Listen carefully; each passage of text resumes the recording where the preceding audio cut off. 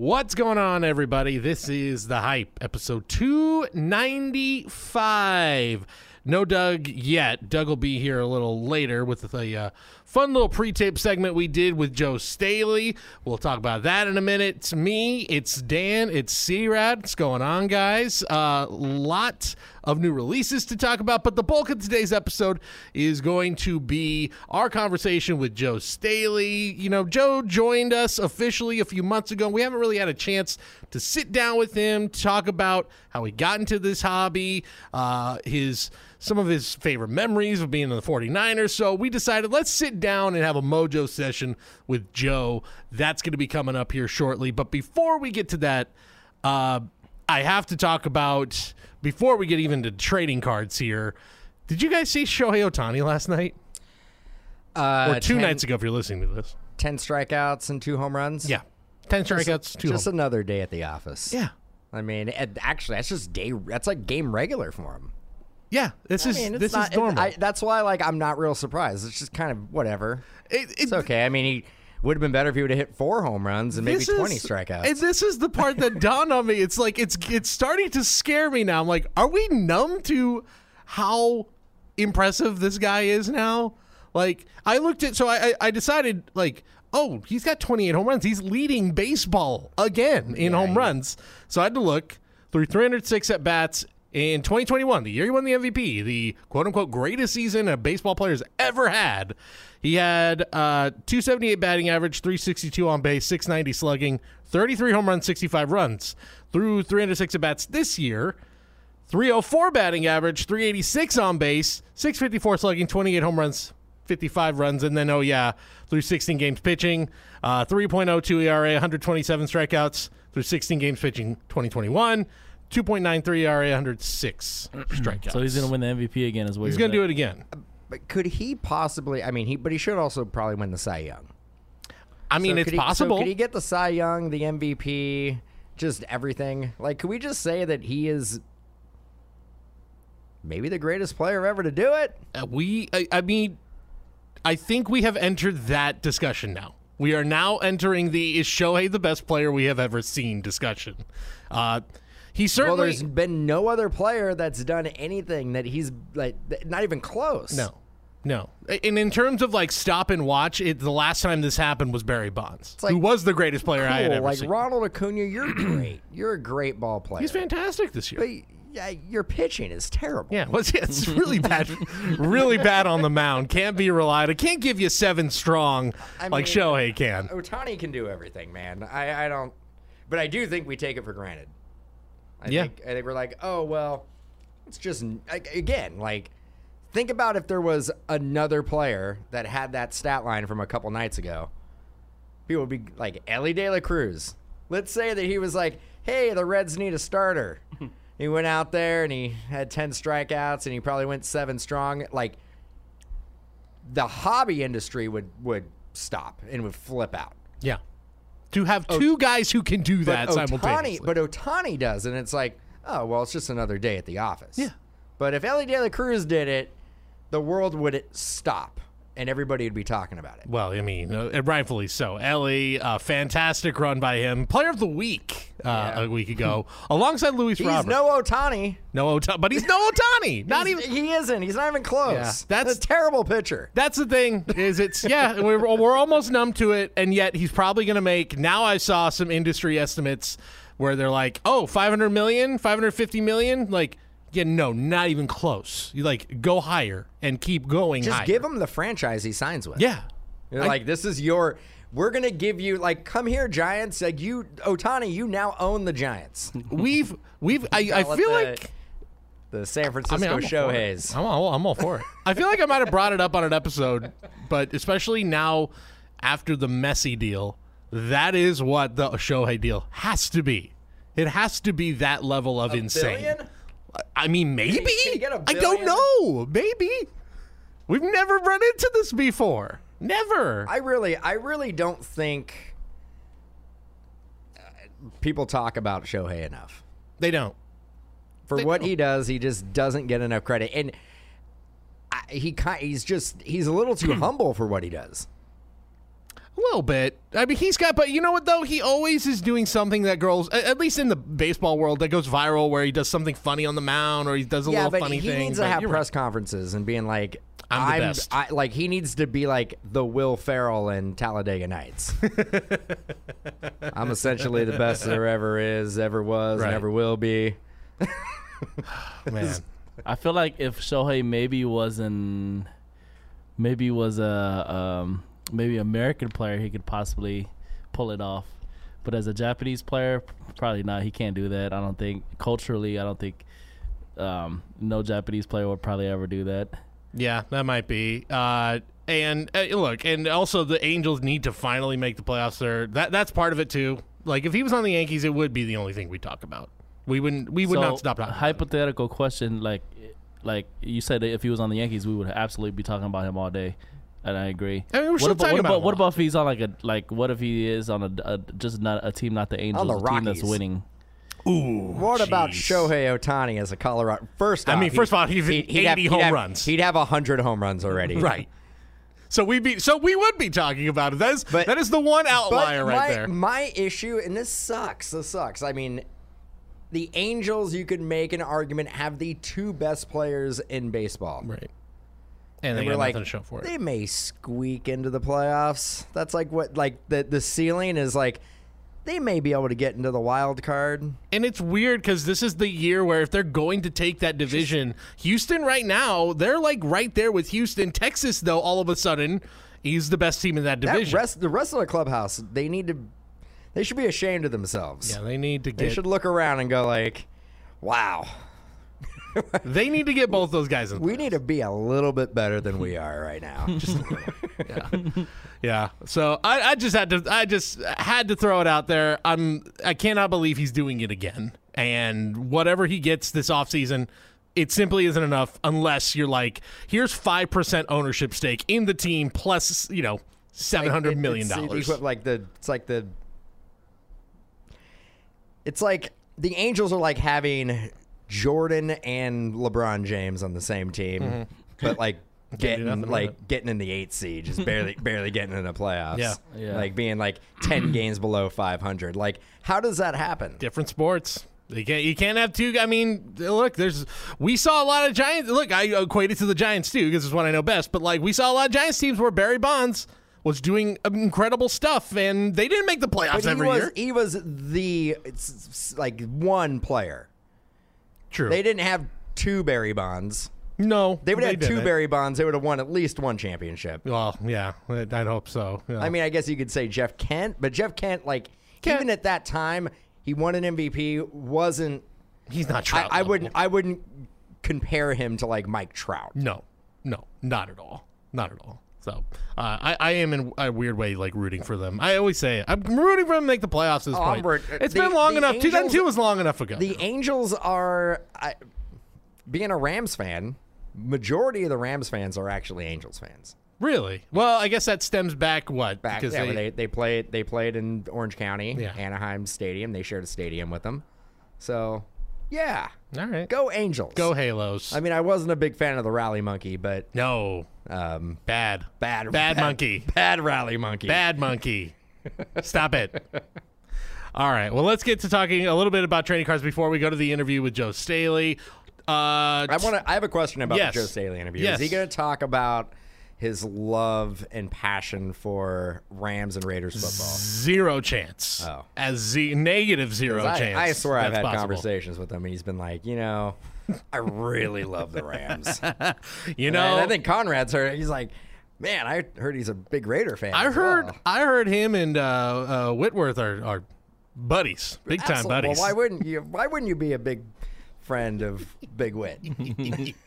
Yeah, I've heard Joe say that he would have loved to one day, if he could put on that black and silver. He could pick one team to go out there and play for. I think Raider Nation. Oh, well. He said he looks good in black and silver, and I can't disagree. Man. Love to hang out in Black Hole. If Joe, if you're listening, I am not a part of this. I did not plan this out. Hey, I sat through that interview and I said pretty much nothing. So this is the closest thing that I can come in and give the listeners. because it was a lot of like. Oh yes, that's all. There's a lot of like. A lot of reminiscing. I mean, it was a Niner podcast. Let's be honest. There was a lot of hobby talk at the beginning, and okay, people will hear it. They're going to hear it here in a few minutes. Niner podcast with a little bit like hobby talk sprinkled in. Yes, and well, some good Niner stuff. There was good Niner We were stuff. going through the coaching staff. I mean, it was. We were living it. I felt like I was in there. Well, that'll be coming up here shortly, so enjoy I'm that. looking forward to it. Some great stories, stuff that we have not heard about. If you're a big Niner fan or just in general, just want to hear some inside the NFL stuff, some good stuff. But like we were saying, new releases coming out this week. Here, let me just run down the big ones. 2022-23 Select Basketball, 2022 Chronicles Football, 22-23 Immaculate Soccer, 22-23, what do we got? Upper Deck Synergy Hockey, 22 Upper Deck Goodwin Champions, 22-23 Bowman University Basketball, Bowman's Best University Basketball. What else am I missing? 2022 Panini 1, maybe? Is that coming out this week? There's a UEFA? Yes, I believe there's a Chrome. Yeah. And there's an MLS high-end product as well. That is correct. There's also an MLS. Is Panini 1 coming out? It's on Friday, it's on the schedule for Friday, yeah. Wow. A lot. I actually don't think there's enough. I think we can double that number. I think today we have 25 breaks scheduled. It's been a busy day. It's been a very busy day around these parts. It's been a busy day. Of those products, feels like Select Basketball, maybe I don't know. There's a lot of big names here. I guess Select Basketball jumps off the page to me as like the most anticipated of all of those, right? Yeah. Any in particular that we're most excited to rip, or the best one here, C-Rad? Obviously, the soccer stuff is kind of interesting because we're getting 3 of them. We're getting a UEFA product. We're getting a product that mixes, FIFA and Premier League and all the Premier Leagues and stuff from Panini with Immaculate. And then we got the high-end MLS product, which is like a 2-hit, kind of almost Sterling type product for MLS. And we just got done talking about MLS these last, 3 weeks now. So, I don't know. Maybe now is the time to jump on that MLS stuff because with the hype of Messi coming into that league, maybe a lot of the better young players in the MLS right now, they'll start to get more shine in sports in general. And, I think it's $180 a box for basically 2 encased hits, I believe. So, I don't know. It might be time. That's what's interesting to me. Obviously, Panini 1 I feel is like the biggest, probably going to be the biggest product of the week. There's always some beautiful cards that come out of there. Select Basketball is always a staple, of course, and they haven't really changed as much in terms of different levels like football did this year with the suite level. So, I mean, it looks to be another nice set with some pretty cool inserts. Yeah, I'm looking also at Panini 1 football, just see if there's anything new. Surge. That's the big one. It's great soda from back in the day. I knew it was coming. Loved Surge. Yeah, I mean, it had Mountain Dew vibes. It did. But it was better. Yeah. I mean, I like Mountain Dew, but Surge was good. Yeah, Mountain Dew, I'll take it over. But also, unfortunately, the Surge vibes ends at the name. Doesn't look like Surge soda. That would have been cool. But, I'm sure there's some rights with Coca-Cola Company or whatever. That's right. Coca-Cola. I believe they own Surge is still comes up pops up every once in a while. It's like the McRib of sodas. Every once in a while, it's just nothing hiding. Better. Well-balanced lunch. A McRib and a can of Surge. A McRib and a Surge. But yeah, that's where the vibes end. It's like a splatter painting. I kind of like it. If you guys have had a chance to look at that short print. No, it looks cool. Yeah, I think it looks cool. But not the soda. The soda looks delicious. Missed opportunity. Big missed opportunity. Wasn't, am I wrong? Panini 1 basketball had downtown, or what is it? I guess. Whoa, bro. Sorry. 1-1. 1-1. Apologies. I know. It's 1-1.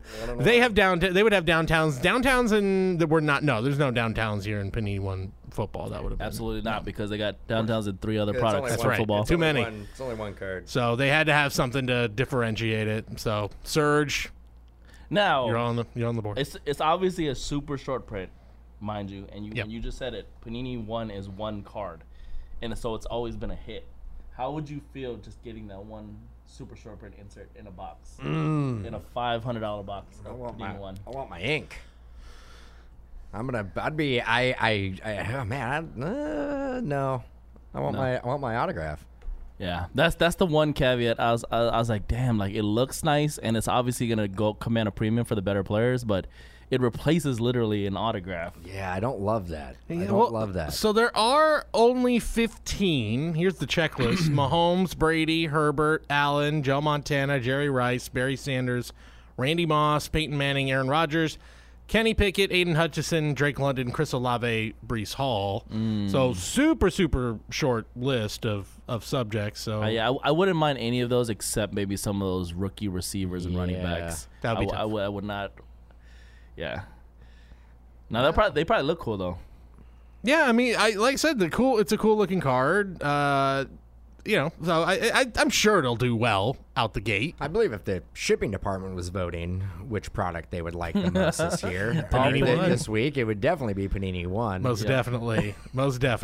Hey, Goodwin is back. I Goodwin know is back. We saw. I think C-Rad put it up in our Slack. No, we don't need to talk about that. Well, okay, fair enough. We won't talk about it then. Product's alive. The product's alive and well. Product's alive. Product's alive and well. It's just one of them. It's just one. It's just one. It's a really cool card. It's one of the cards. There's a lot of great hits in that product Yeah. still. Yeah. But no, like seriously, I want to touch real quick again the fact that we don't too often get 3 soccer products from both manufacturers on the same week. It's kind of crazy. And it's kind of like they're all covering all different markets, right? So it's interesting. I'm like very curious to see which product soccer collectors actually prefer out of the 3. I like that MLS angle you had, though, that maybe this is the first one to take advantage of the Messi hype, which I believe all road games for Inter Miami are now sold out now. So like it's not like obviously Messi is not in this product he's yet, not but in it. Topps must have like they had some type of foresight because they created this. They probably solicited this product like a year ago, maybe. It's literally a high end MLS product. If you think about it, why would they make a high? I mean, product? I don't know when there's been a solicitation for it, and honestly, this is news to me. Yeah. Like we're breaking news. I'm finding out about this product right now. It's called what is it called? MLS Reconnaissance. I gotta look it up. I gotta look it up. Do we have any coming? Yeah, the question. Renaissance 2022 Topps Renaissance It's a 2-year MLS. product. Yeah, I don't know when this was solicited. I don't. And we're looking at there's cut autos in here as well of Cut iconic. rate. So there are going to Cut be autos Yeah, cut autos in the MLS. in the MLS. Of who? We've got. Here you go. Cuts from the pitch. I'm excited. sure. Look, and there's gonna be people who are soccer collectors destroy in the the chat. names. Just go for it. Well, Okay, George Best. That's a name I know. That's a big one. George Best. from the MLS. No, just a soccer legend. I don't know. He might have been in the MLS at some point. I don't know. I'm like, sorry, guys. These can't be cut autographs of players who were in the MLS. Well, there's correct? MLS hasn't been around that long. Ferenc Puskas, Gary Speed, John Charles, Mark Vivian Foe, and Phil O'Donnell. Those are your cut autos. Yeah, I'm assuming they're just soccer legends, probably. Right. And Topps decided to just put them in just to sprinkle it, juice it up the MLS a little bit. Yeah. I don't know a lot about soccer. Don't know a lot about the history of soccer. I have no idea who those players were that you just mentioned. So look, MLS has had, that's what I thought maybe they would pull from this. There is big names throughout the history of MLS. Like And I'm sure there's some young, exciting players that we don't even know. That's not even near our radar. I mean, there's collectability in the MLS for sure. I think it's a market that is, even without the Messi news, I felt it was undervalued for what you get. Because there's a lot of those players that they may start in the MLS and they go and they play in other leagues, Premier League, stuff like that, or they end up playing in the World Cup. There was a fair amount of like players who were playing in the MLS who were playing for their country. Yeah. In the World Cup. Yeah, plenty of guys on Team USA who are MLS guys, not across, not in Europe. So there's a market, and I think also it is like planting your flag now. Like, hey, here's the high end MLS product, and a year from now, guess who's going to be in it? It's going to be the guy we all are chasing. So now here's what it's going to look like. So kind of just like I said, planting that flag about a year ahead of time. So that's definitely something to look at. And again, guys, if you want to go and get breaks of these products, get into breaks of these products. Maybe. There you go. Dan says maybe. Well, I don't know if we have any. Well, But of yeah, all the but other I products we mean, talked about. You can check it out. Let me know. For most of these products, we'll keep you updated on Topps Renaissance. But for sure, Chronicles, Select, Goodwin, all those, you definitely can find. We got everything. We got everything except for that MLS Renaissance. Not sure about that. Maybe. We shall see. We shall see. We shall see. We shall see. The listeners will be the first to know. And if you do, go to mojobreak.com. That's where you can find it. And that's where you can find it. If we have it, it'll be there. There you go. That's where it will be. That's where they go. That's where they go. All right. With that, we hand it over to Doug and Dan as well. Yeah, you're there. And I'm there too. Yeah, you're there. I was there too. I was trying to grill Joe on some Joe questions. was in this seat. I was over there. Doug was there. You were over there. That's right. We should promote the NSCC party again, right? Oh, you better believe we do. Spots are filling up. They are. First of all, shout out to everybody because it's been mostly the listeners Tickets of are going this to end up on. podcast. They're going to end up on StubHub. That's right. I mean, we're going to be Hawking them scalping them over here on the streets, like right. outside the National. There's gonna be guys out in the front like looking for tickets. You made it. If there's somebody out in front of the National holding up like need tickets to the Mojo Break party. Mojo Break party. Yeah. We'll make it. So shout out to again, our listeners were the first ones to fill this up, to get in on this, and it's filling up fast. So thank you guys for doing that. And there are still spots available if you guys want to get to the party. The Eventbrite page, easy for me to say, is now public. If you go to any of our social medias, you can find it. Of course, if you can't find it, just go to Eventbrite and now go and search Mojo Break, and you should be able to find it. It should pop up. But again, it's all over our social medias now.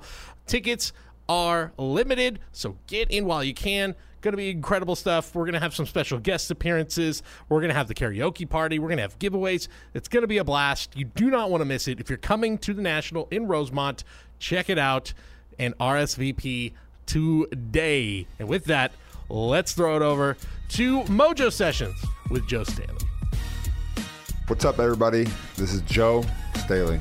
I'm here with Doug, here with Dan, and today's guest is myself. I'm in the hot seat, and I cannot wait. I am going to get into my love for the hobby. I'm going to get into my love for these two guys, and also they're going to grill me about everything, anything 49ers and NFL and about me. So cannot wait to see what these guys come up with as far as actual questions. And you got the Rockstar Energy, you got the sugar-free. You guys ready to go? I'm ready to go. I know you're juiced up. I'm ready to go. I didn't get, when I got introduced by Joe, I didn't get my last name. No, you introduced yourself with your last name. Yeah. So. Anderson. There you go. Wow. Doug, you want your last name? Kasky. There we go. No, well, I mean, you could easily find Doug now. You can just get stalked. Like me, I'm dime a dozen. There's a Dan Anderson, there's a billion guys out there. So I'm like, let it go. Let everybody know. It's like John Smith, and then Doug Kasky. I mean, that's a very specific name. There's actually a few Doug Kaskys out there, so it might not be me you're looking for. There's a guy on a wine board in Colorado. A wine board? Yeah. You actually know. Googled my name. You've Googled your name, and you saw it. Were you the first guy that came up? I'd like to think so, yes, Joe. No, I mean, that's an actual real question. No.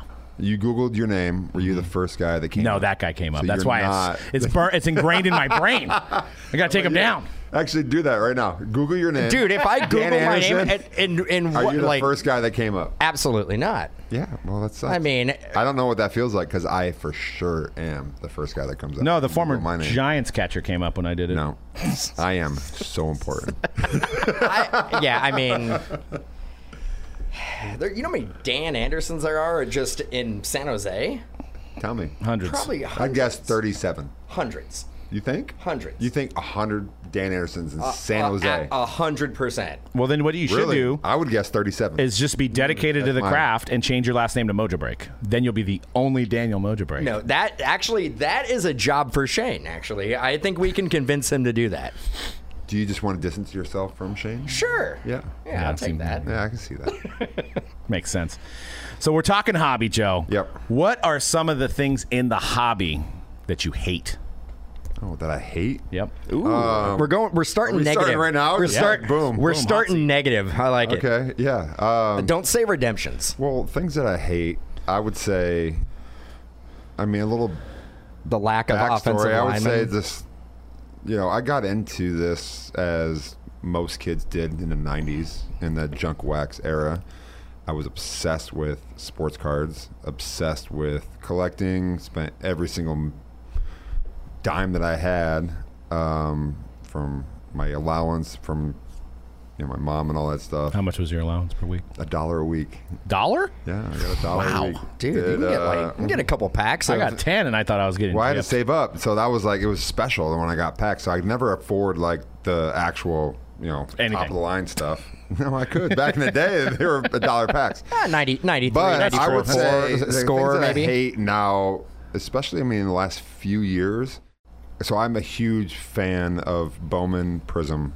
I love ripping all those products every single year, and I've noticed in the last few years that they become like, I don't want to say watered down, but it's just like there's so many parallels, so many different things to chase. Where when I first started getting back into it, probably back in like 2010, it was like, you get blue and orange and red and you chase superfractors, but the first autos in Bowman were a thing. It was fun to hit that and hit a guy that was awesome. And now it's just like every single box has, they have to hit like 2 or 3 autos, and you're getting 97 different parallels.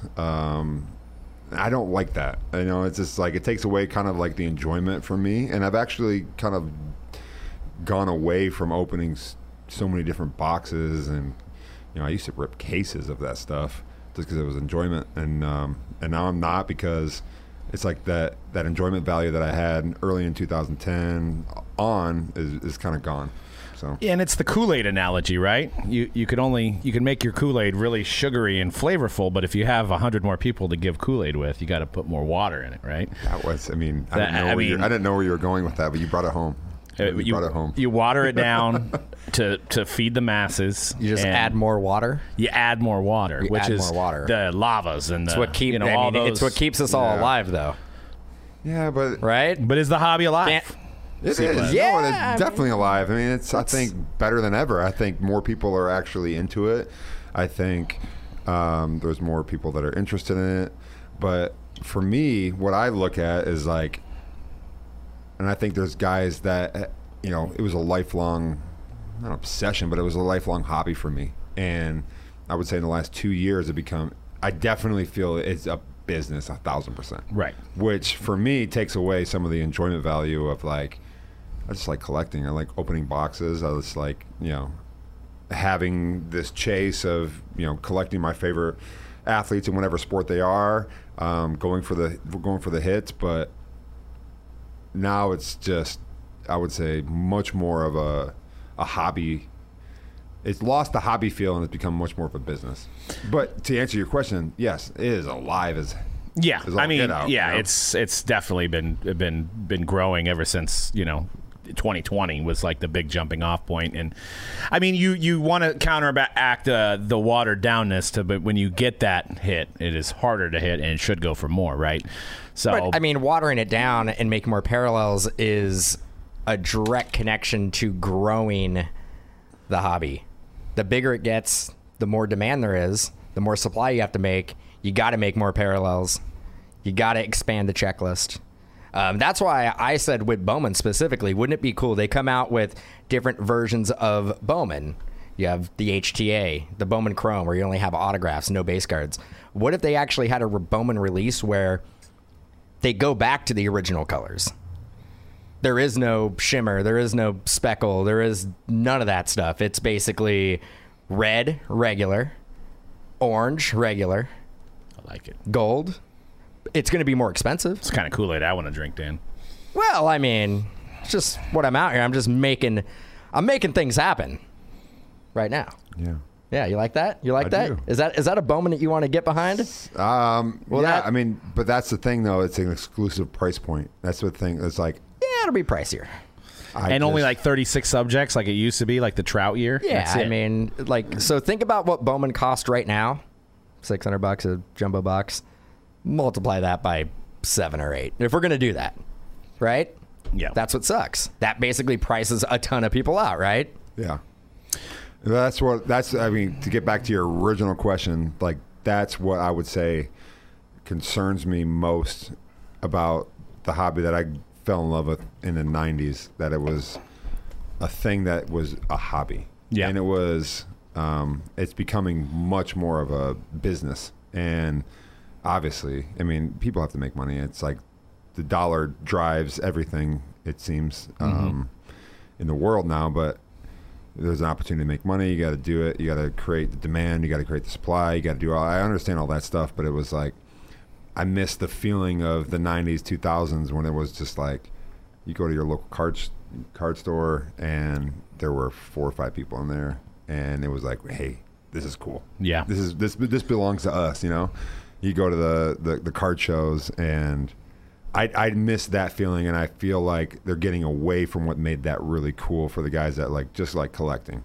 You know, I don't sell my stuff. Right. Like, I've maybe sold like probably, I would say 4 or 5 cards in my life. And like, I'm not in it to make money. I just have a collection, and it's personal and it's fun. It's something that gives me enjoyment. And I think that the hobby is kind of losing that appeal while they're trying to make a buck.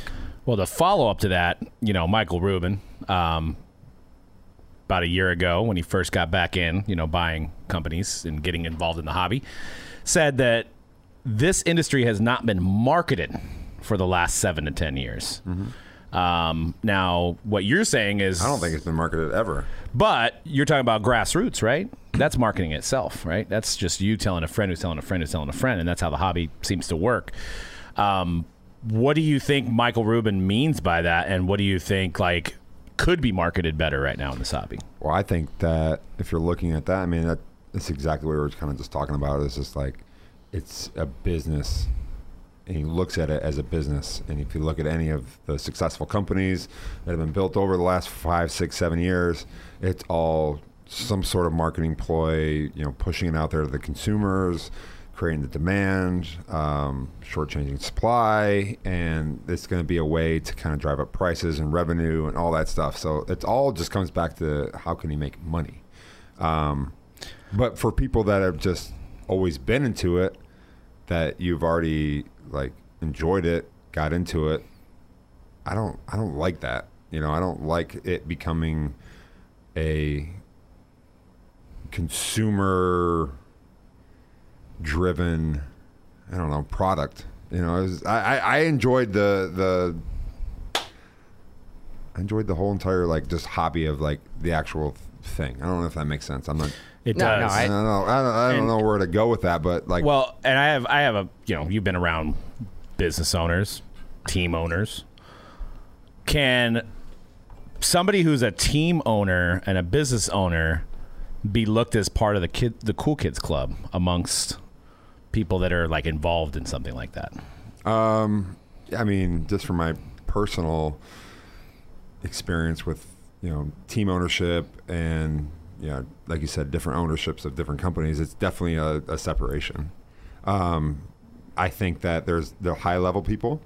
Like when I was playing, I played for a certain amount of years, and it's like you finally had access to the team owners and the ownership, and you've been around and you have certain notoriety, then you will get access to that. And so I think for the people that are, the big level breakers, the communities, they'll have access. I mean, they'll feel important, and they'll make sure that they feel important. But for the general consumer, definitely will not be a part of that. I feel like nobody really wants to see a rich guy get richer, right? But I think it's on like the bigger shops, the bigger online retailers, the bigger group breakers, to make it's a trickle down effect to make their customers feel like they're included, make their customers feel like they have a seat at the table. They may not have a direct seat, but you're basically representing your customer base, your community. Yeah, I mean, you would like to think that. I mean, I think that's just like in anything that you do. I mean, any kind of successful business, and whether it's sports, I definitely felt like as I got older and had the ear of Jed York and had the ear of the offensive coordinator and the head coach or whatever for whatever team I was, coaching staff I was under. As a leader and a guy that was older, like I had that responsibility to the younger guys, to the offensive line room, and it's the same thing here. It's like in the hobby of sports card collecting or collectibles, the bigger 100%. Like what you just said is exactly true. It's like the responsibility then falls on to, the card stores, the big breakers, everything that you have to make the consumer actually feel important. But then again, it's like, how does that get filtered through? Sure. Sure. I mean, I think that's something that's a constant struggle with everybody, right? With everybody in this industry. And it's always a struggle. When we first started, I don't know, 20, 30 years ago now, feels like at least. 1972. 1972, it was a great year. I remember it like it was yesterday. You were 20 years old. I was negative. You were, for sure. For sure. 15. Yeah, you have great hair, but it's also gray. Dude, I've had gray hair since I was like 18, 19 years old. Yeah, it's tough. Surprise me at all. I got bad genes. Yeah, you do. It's basically and more than one way. Yeah. Yeah, I'm also. He still wears Jankos. I mean, that's what it is. Coming back. You said bad jeans. Come on, dude. Coming back. But no, it's what I was trying to get to is that there's always been a struggle with the hobby not being for profit, right? So like even when we started, it's like you guys are profiting off of what you do. You're basically you're selling a case and you're profiting on that. That's not right. It's always been that. Like, and that mentality, when the industry is completely blown up in the last like 4 or 5 years, has pretty much gone away. Yeah. Now it's now it's like socially acceptable in this industry to get your bag to whatever catchphrase you want to put in there to make money, which I would say to that though, like it feels a little bit like it's going down the I don't know why we're going down this trajectory right now, but it's it feels a little bit like it's going down the trajectory. There we go. Of something like crypto. Close. Of like crypto and NFT and kind of like this is or sneakers. It's like, hey, I'm investing in something I can hold and I can drive the price up and I can make a profit off of it. And I don't think from the core of what the guys like you guys, when you guys got into it, it wasn't that. No. And I think the essence can never.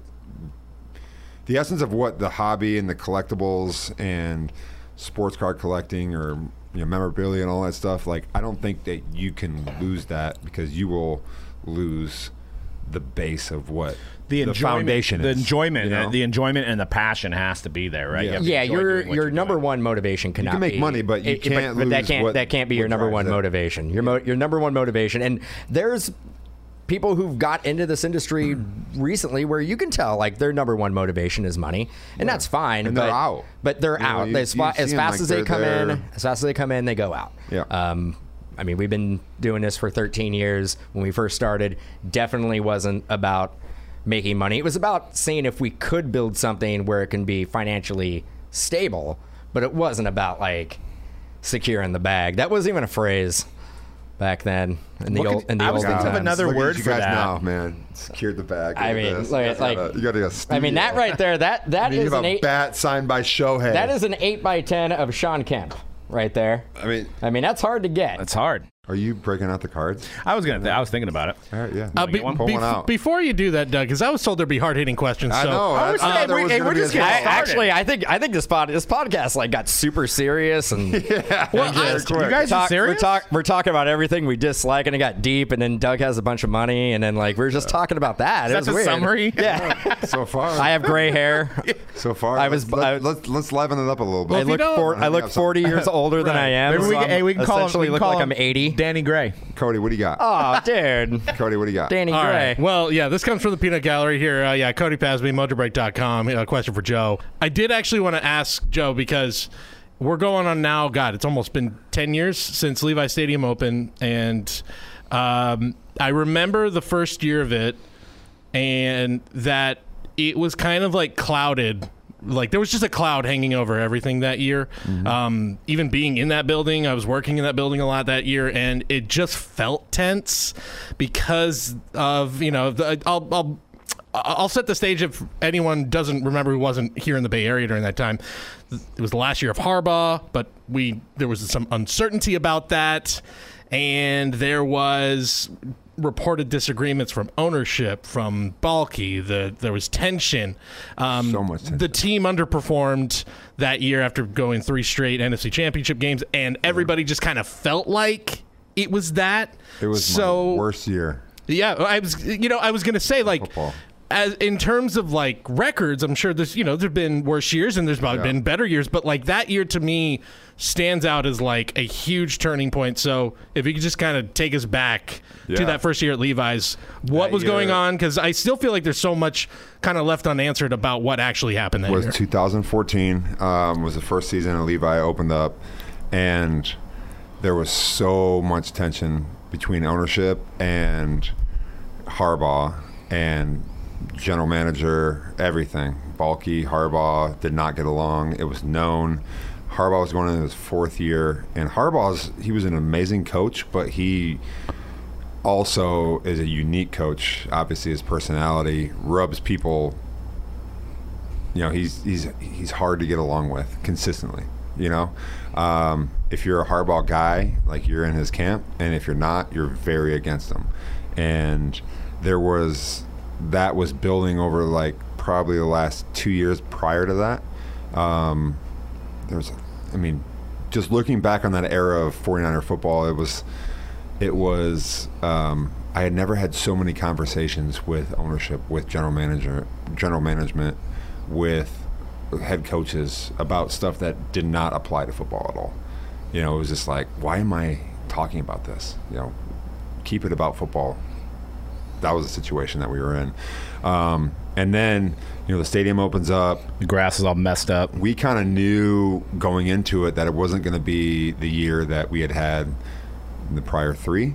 Going through training camp, kind of the talent was a little bit down. The guys that we were, relying on were getting a little bit older. Just the feeling was different. And there was so much going on behind the scenes. And then, it just kind of like it got off to a rough start. I don't remember exactly what it went throughout the season as far as specifics, but I do remember we had a game against the Chargers late season. It was a Sunday night football game, and we ended up losing that game, and it was like a big turning point because we had heard behind the scenes that Harbaugh was gone after the year. I was a huge Harbaugh fan. I still am a huge Harbaugh fan, and I wanted him, to be there. So we got in this huge argument. There's actually a meme that was going around. I have it on my phone of me and him getting this huge argument on the sidelines. Like I'm cussing him out, he's cussing me out, and I basically was like, fight for your job, man. Like we need you to feel like you want to be a part of this. Like this is we have a new stadium, we have an amazing team. Like I came from 4 different coaches. Like I know the situation, how bad it can be, and I don't want to start that over again at that point in my career. And then from that point on, the season just got worse. We ended up not making the playoffs, and he got fired, went to Michigan. Everybody knows that story. and then we kind of start over. And exactly what I didn't want to have happen happened. But that dark cloud, like you said, about Levi Stadium and that whole entire like transition with ownership, the disconnect there, was 100% true, and it was real for the next probably 3-4 years. And then, I had a conversation. I was in Houston with Jed in the Super Bowl, and he was about to interview Shanahan because Shanahan just had gone. He was getting ready for the Super Bowl against the Patriots that year, and I believe it was then, or he.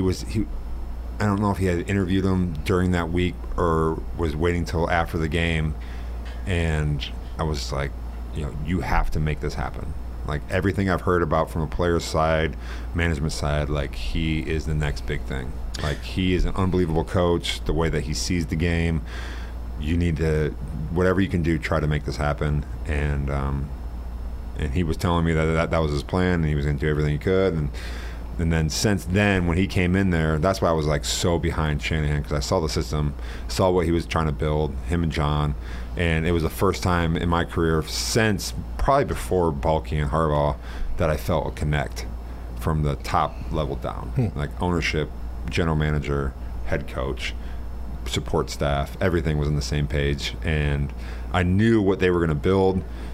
From that point on, like we went 2-14 his first year. I forget, we didn't win our first game for like 11 weeks, but I was like so positive because I just knew I could see the vision of what he was building and the path of what he was building. And the second year was awful as well, but then that 2019 season was like a surprise to everybody, but it wasn't a surprise to people that were in the building. And they'll be good for as long as Shanahan's there and John's there and the whole entire system. From the top down, as long as they're there, they're going to be unbelievable.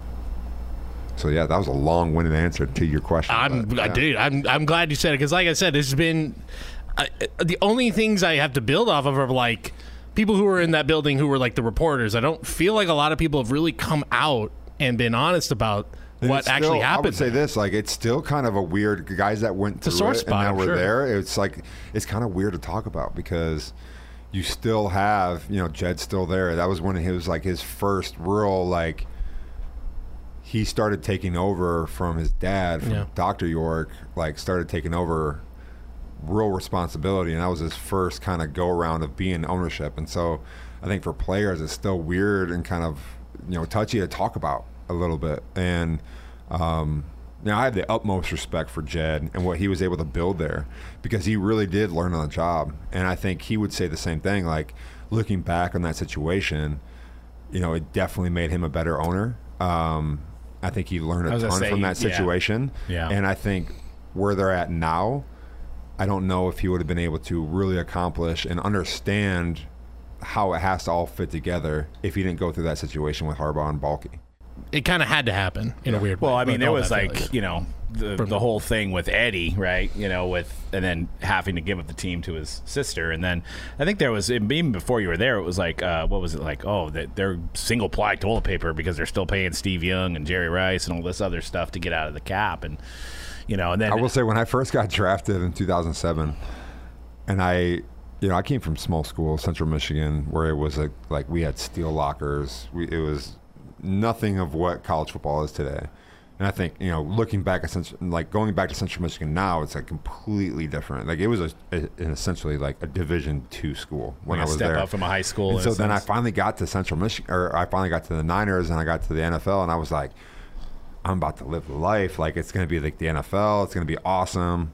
And it was not that. Like I was like, am I still in the MAC? Like am I still in Central Michigan right now? Like it was, man.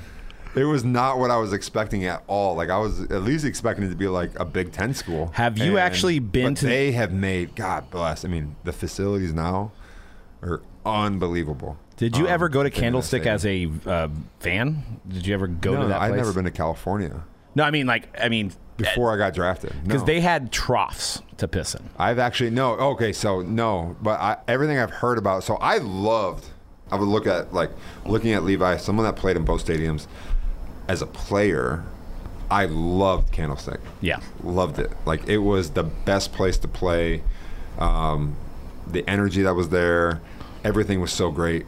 But hearing from my family, friends, people that were like actually witnessing the game, the reason why it was so great and there was such amazing energy because no one could leave. It's exactly your point. Like no one would leave their seats because it was like, I'm not going to go sit in line for 45 minutes to sit and piss in a trough.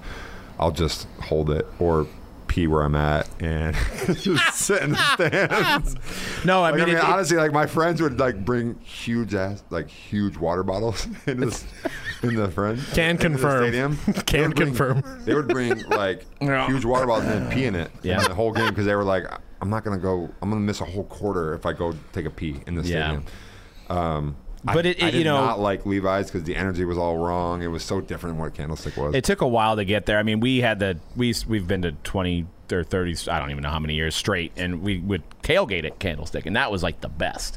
Even though it was a dump, it was just like the atmosphere and the nostalgia, and being out. I would go with my dad a lot. There was nowhere else to be. I mean, it was a stadium, and everybody. It took a long time to get in there.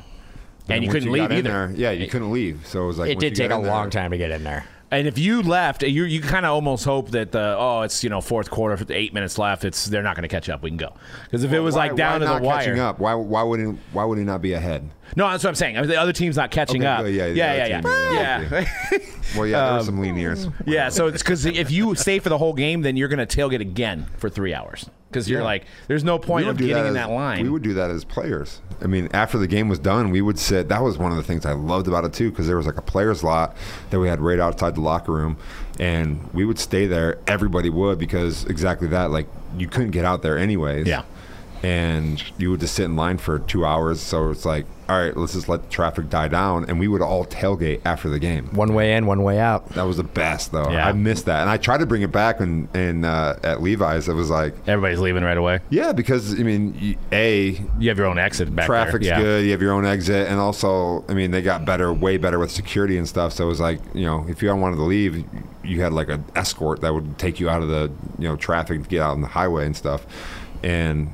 I would try, like when we first started opening in 2014, I would try to emulate what we had at Candlestick, and was like, hey, no, we're bringing in a caterer, we're bringing barbecue, we're partying after the game. Let's like unwind for a little bit. Let's all hang out, families, everybody. And it was just like people would just walk by and be like, no, I'm out of here, and kind of sucked. My job's done here today. I'm out. Maybe that's why we weren't very good for 5 next years that we had. Yeah, it took a little while for that stadium to like get some age to it. You know what I mean? Like I felt it. I mean, even living right there, it's like I finally felt like the last couple years where the energy was back to where it was at Candlestick. Because even Candlestick with bad years, there'd still be energy. I think but there was so much history there, right? I think with any new stadium, they priced out everybody. You need to have those years that are fond memories to build off of, right? When you Candlestick. Yeah, exactly that. Candlestick had the guys and the gals that were, and the families that were lifelong season ticket holders from Kezar, from the stadium in the city that would just... Well, there was so much history. Like, They remember the 80s. They remember the catch was here. Yeah. The catch was here. Like, you could basically, you walk in, you're like, there's been so much history that's happened at this venue. All 3 catches were there, I think, right? They have catch 2, catch 3. Yep. What's I'm not. Catch 1 is I know Dwight Clark. Catch 2 is Terrell Owens. And catch 3 was Vernon Davis, Alex Smith, that Saints we won the game. I wouldn't have got that one. That was an amazing. That was like everybody always asks what's my favorite memory in the NFL, and that by far, that game, the last 5 minutes of that game, there was I think 4 or 5 touchdowns scored in the last 5 minutes. I mean, they still like. NFL will still put that out as like an all-time game. Yeah. It's one of the greatest moments, being in that moment. And one of the cool things too, and it was like, I'm going to go down a tangent right now, but one of the things that I'm so happy to see was the way that Alex Smith's career kind of unfolded after he left the Niners. Because knowing the human being that he was, obviously wish that he never had the leg injury and everything, but knowing the human being that he was and how much work that he put into being the best quarterback, I always felt like he got he had a brutal shake of situation that he was put in. You know, there was when he got there in 2005, there was no talent on that roster. No offense to anybody that was on that roster, but there was absolutely zero talent, and there was nothing around him. And he always got compared to Aaron Rodgers and the way his career went. But he was just the utmost like professional, amazing human being, and he really transformed that franchise around. By the time that he left, he was unbelievable. In that game, I remember vividly. We were there because it was tied. We were at that game. We ran the bubble around the end, the little like quarterback sweep around the end. I cut down the safety, and he scored, and we went to the sideline thinking that was it. Like, our defense was number one defense in the league that year. Yeah. And we're like, all right, this game's over. They're going to get a 3-and-out, or they're going to stop them. And then they scored. The Saints scored. And so I remember the sideline was absolutely deflated because we're like, it took everything we had to score in that moment with 2 minutes left. Every single person, like, we had belief, but it was also like so deflating when that moment happened, when the Saints scored. And Alex was the first one that was up and down. He's like, this is going to be the best moment of our lives. Like, he was just going down to everybody being like, there was zero doubt that we were going to go out there and score. And he got everybody on that sideline believing, and we pumped everybody up. And I remember in the huddle, we would break on the huddle, or we would get together on the sideline before we would go out for the first snap. And we're sitting there, and with the offense, he was just like, the confidence that he had in every single person around him, and that moment to like rise to it and feel the energy that he was feeling in that moment was something I'll never forget. And I think about, like, that's the reason why, for me, that was the most important game and the most exciting game, is because of that moment on the sideline that we had with Alex. Not because of the moments that we had in the field and the way that it ended for us, but it was like the true leadership. Seeing the leadership in that moment really play out, and knowing everything that he's gone through and what he went through, before and then also after his career, is a moment that I'll never forget as a player. Yeah, we were at the game where it was a tie where he got hurt when the year that Cap came in. Was that 13 or 14? Yeah, against the Rams where he got concussion. Yeah, that was and it ended in a tie. Which is the worst thing when you're talking crap to your buddy about, I remember, the game. I think the Rams missed a field goal in overtime. This is when you would kick a field goal, you'd win the game. It was first. I think it was Greg the Leg too, right? Yeah. Yeah, maybe. Yeah. And then the Niners missed a field goal, and I was like, it seems like there's been more ties since then, but like back then, I was like, it's the only one I've witnessed. Games I remember that. Can't end in a tie. I remember we were going out after the post-game handshake, and it was I think that was the first tie that I had been a part of. And I was like, I was going at the players, and I was like, what do we do? Like, do we feel good about this? Like, how do we feel about this? Like, this is like a weird. half This point. is awkward. Yeah. Cody, you have any more of those hard questions? No, well, the only other one I wanted to ask, Harbaugh is like a guy that's just only 3 years with the team, and he makes 4 years with the team, made such an indelible mark. And like, I went to a lot of press conferences during that era where he would, like, they were sort of notorious, like the way he interacted with the media, and like it was like really funny at times, but also so strange to, like, almost foreign to people, I think, that aren't consuming football, playing football, doing football 24 hours a day, like, as their job. Like, he is so like it is absolutely everything, it feels like, in his life is football. He consumes it, dreams about it, all that. So I just want to know, like, your favorite, like, off the field Jim Harbaugh memory, whether it be the funniest thing he ever did or the weirdest thing. The perfect way. I mean, you encapsulated it. He's an incredibly unique person. He is. I mean, he's just like a lifer football guy. As a player, his dad was a coach forever. He grew up in that kind of environment and family. And I would say, like, the perfect way that I can encapsulate his personality was, we had a moment. He was always a guy that would come in so off the field, we have a cafeteria, and everybody eats, and you get your food, you go sit down, and it was always like a big thing. Like, he brought it up, like, sit with people that aren't your position group. Like, he didn't want to go in there and see a bunch of offensive linemen sitting together, a bunch of DBs sitting together, a bunch of linebackers sitting together. Like, he wanted everybody to mingle. and that was great. Like, it was brought us closer as a team and all that stuff. But then he would also get his meals, and then he would just like intermingle with different people's conversations. So I remember one time sitting down, and he sat down at our table that we were at, and you know, those conversations are always just like, you know, you're shooting the shit and you're telling stories, and you're just, you know, it is what it is. Like, it's just like, it's a bunch of high school kids that are at the lunch table the same way. That's the way you talk. And so I'm telling a story, and he's sitting at the table, and we get to the punchline of the story. Like, I'm telling a funny story. I get to the punchline, table like erupts in laughter.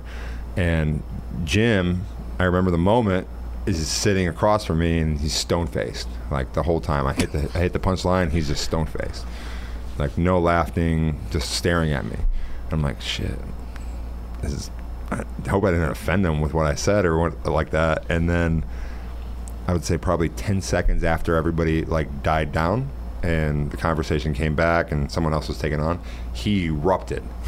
Like, it took him 10 seconds. He erupted in laughter. Like, it just went through his head. Yeah, but he was just looking at me and staring at me, and like, where it made me uncomfortable, that I was like looking into your soul. Like, hopefully I didn't like offend him or anything. And then everybody else moved on, and everybody had the moment, and then someone else was telling a story, and then in the middle of someone else's story, he just erupted in laughter, and he was like, oh. So that's like a perfect encapsulation of his personality. Like, he's a tick-off, you know, but I loved him for it, and he was an amazing coach. And that would probably be like one of my just unique stories that I have of Harbaugh. I think it also kind of speaks to like something I always noticed about him was it feels like he will always he did always have that like 5 or 10 second pause to kind of like take it all in, kind of formulate the answer, whatever, or formulate the thought. You know who he reminds me a lot of as far as personality, and I think, and I say this in an endearing way, is Mike McDaniel, the head coach for the Dolphins. Oh yeah. You know, being with him as an offensive coordinator for the Niners for how long he was there, for the 3 years that we were together.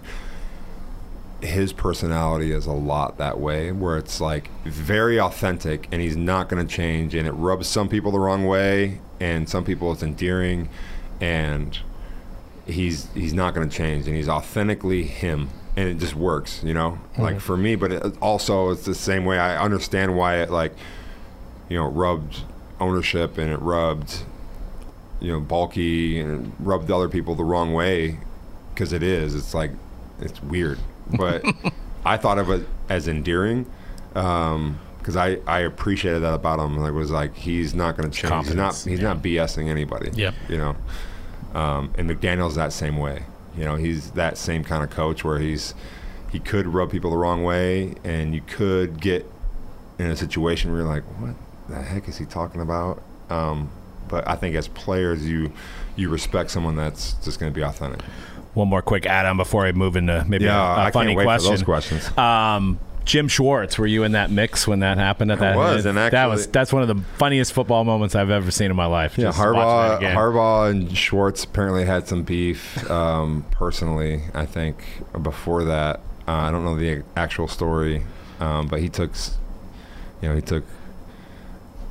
it some certain way that he was like posturing on him with that handshake, and I was not involved in that. I was actually already in the tunnel. We were in Ford Field, and I was walking up the tunnel, and I remember just like a commotion behind me, and players were coming up and was like talking about it, like, oh man, can you see, like, they've got a fight, like, it was amazing, like, there's a fight back there, oh hell yeah, like, everybody was like super pumped up, but I wasn't a part of that.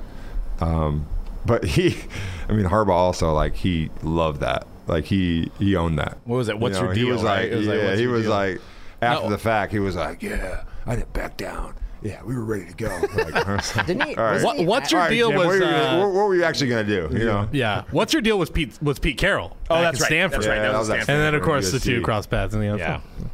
All right, this is a would you rather. Yeah. I don't know if we'll be able to put this one out there, but we'll see. Would you rather give up sex for a year or your cell phone for a year?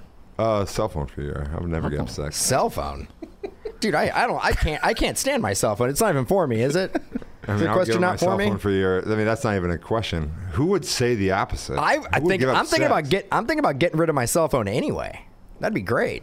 It's true. We could all use a break from our cell phones. Yeah, that's not even a question. Beforehand, no brainer right there. As long as beforehand, just Google active payphones. Just find the one or two that are still left in your city, and you're set. Not even Pager. that, no. Pager. Pagers, yeah. Just get a pager. Get a pager. Pager Try to code. hold you. I still know it. What's up? Would you rather accidentally laugh loudly at a funeral or fart while giving a speech at a wedding?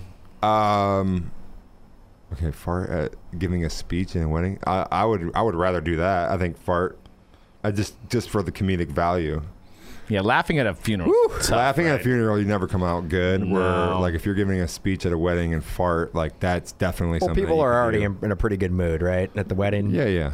Like- And you can use it, as comedic banter. Yeah, to the best man. Yeah. Yeah. Just let one out. Oh shit. Would you rather? Sorry. Would you, Blowing out. would you rather spend a year living in a nudist colony or within the Amish community? Actually, okay, that's a good question. I would spend a year. Okay, I would say nudist colony for Yeah, sure. it seems easier, right? Yeah. Less rules. Amish, dude. It just no. I mean, free I'm ball. actually like I would say if you're like to really take that seriously, it would be very interesting. I think just for the life experience, very interesting to live in the Amish community. But I think it would be way more fun if you're just naked. Yeah, Well, my question is it going to be a controlled temperature? Like, is it going to be? It's got to be on a cold? beach, right? No, but everybody's be dealing with coastal. the same thing. That's true. That's true. I actually like. I would find it interesting, the Amish community. Yeah. I think I'd like that. Yeah, you're a never nude, right? I'm a never nude. So I'm a big naked guy. There's dozens of us. I love being naked. what would be the absolute worst name you could give your child? Adolf. I like how you didn't even hesitate on that. That's I 100%. mean, that's probably the worst, right? If you I could, think like if you name your kid Adolf or anything like that definitely is like oh, you're an asshole. there's some ethnic names too, like in the Vietnamese community, the PHUK or Yeah. PHUC. Fuck. Yeah, Yeah. yeah. That's I don't think they know Fook. though. Yeah, Fook. Translates. Go Peter. Um, at that point. Yeah, Adolf. Not a name that I don't Yeah, I think think has that's been number one. used. No, I don't. No, think I think so. it's the number one used. worst name. It's been used. Yeah. I mean, unless And you're maybe like, people out there that are named Adolf. Are they? Yeah, there definitely are. Yeah. oh, yeah, well, this then you is go with Dolph. This isn't Adolf level, but I remember there was like a trend. I think it's ended now, but of like people naming their kids ESPN, like Espin. I remember that being like a thing in like the 2000s. I'm like, who's doing that? Why would you curse that child with that name? Why would you do that? What would be the equivalent to girls? Karen now? I think Karen. I don't think Karen is Karen's on the Not- same not level as quite Adolf. Adolf, No. but But there's not yeah. really a female name that's really like, No, we can name your kid. You name your daughter Adolphia. If you had to delete all but 3 apps from your smartphone, which ones would you keep? Dan can think about this one too. Okay, so I would say just based off of usage, Instagram I would probably keep. Maps, like navigation, Okay. and then like Trulia. What? Trulia. What's that? Trulia is like the real estate. I like looking at- Zillow. Yeah, it's like Zillow, or Redfin, or That's a good one. I thought I was the one. With I mine. like. I got going there all the time. I don't know why. I'm the same as you. Like I just look at houses. Yeah, I do. I do think, that too. like- what about you? What would you? You'd get rid of all of them, huh? if you had Well, a choice? I'd get rid of all the social media ones for sure. Out of here. Banking, personal banking one, I'd need. Yeah, But you I can mean, go yeah, into a you bank? need that. Yeah, I didn't think about that. Yeah, definitely. Good mode. And that probably like E-Trade probably falls under that. So anything like personal finance, I'd probably keep. I'd That's probably prob- keep eBay. I don't know why. I'd probably keep eBay. And Maps because I probably use that the most. Maps, yeah. But you have it in your car now, so you could probably do it. I don't. My car's old, dude. I don't have a sick whip like you guys. Yeah, that's true. Your car is definitely not a sick whip. It's not a sick whip. No, your car stinks. Yeah. But he's got that extra money, you know. Yeah. So, who would play you in a movie? Dolph Lundgren. No, probably Rob Riggle. Okay, I can see it. Dan, who would play you? Actually, have Joe answer who would play us. Ooh, okay. Dan, okay. I don't know, like Michael J. Fox. Michael J. Fox. Sorry, I didn't mean to laugh. That's good though, right? I mean, it's just because you're really tiny, and he was like 5'5". I'm like 5'7". It's almost average height. That's heavy, man. Slightly below. Did you hear what you just said? Yeah, slightly below. No, you just said almost average height. Almost average height. Almost average. What's the average height of a what's the average height of a man? In my circle, probably 6. In your circle, well, come on. 7'3". In Joe's circle. Yeah. blessed with those genetics. So I'm a small man in your circle then. So yeah, Doug. 5'9", by the way. Seth Rogen. Okay, I'll take that. We'd have a Seth Rogen, Michael J. Fox, and Rob Riggle. And what about Cody over there? Cody. Doug. Doug would play me. Actually, no. You would be a Seth Rogen. Yeah, he's got more of a beard than me. Yeah. Actually, I'll take yeah. I Rogen. think Seth Rogen for sure for you. I'll take Rogen. Doug. Let me look at you. Hold on. I'm gonna judge you right Deep now. into my soul. Yeah. I don't know. I can't think of anybody right now. I've been compared to Kevin Smith before. Yes, that's a good call right there, Kevin Smith. Unfortunately, Yeah, Kevin Smith. Also Kevin James. Kevin James. Kevin yes. James. Based on facial Anybody else named Kevin? expressions. I like Kevin Smith for Kevin you. Smith. I like Seth Rogen for Cody. Michael J. Michael Fox, J. Fox. 1000% for you. Yeah. And Rob Riggle. And then Rob Riggle. Thanks again to Joe Staley for joining us for that interview. That was a lot of fun. Hope you guys had fun listening to it. If you liked hearing from Joe, we're going to be hearing from him a lot more as we get a little closer to the National, so stay tuned for that. And of course, guys, if you're going to be at the National, once again, join us for the big karaoke party at the National. And it's not just karaoke. If you don't feel like singing, don't worry about it. We have so much food, drink, giveaway, special guest appearances. Make sure to RSVP. The link is in our social medias.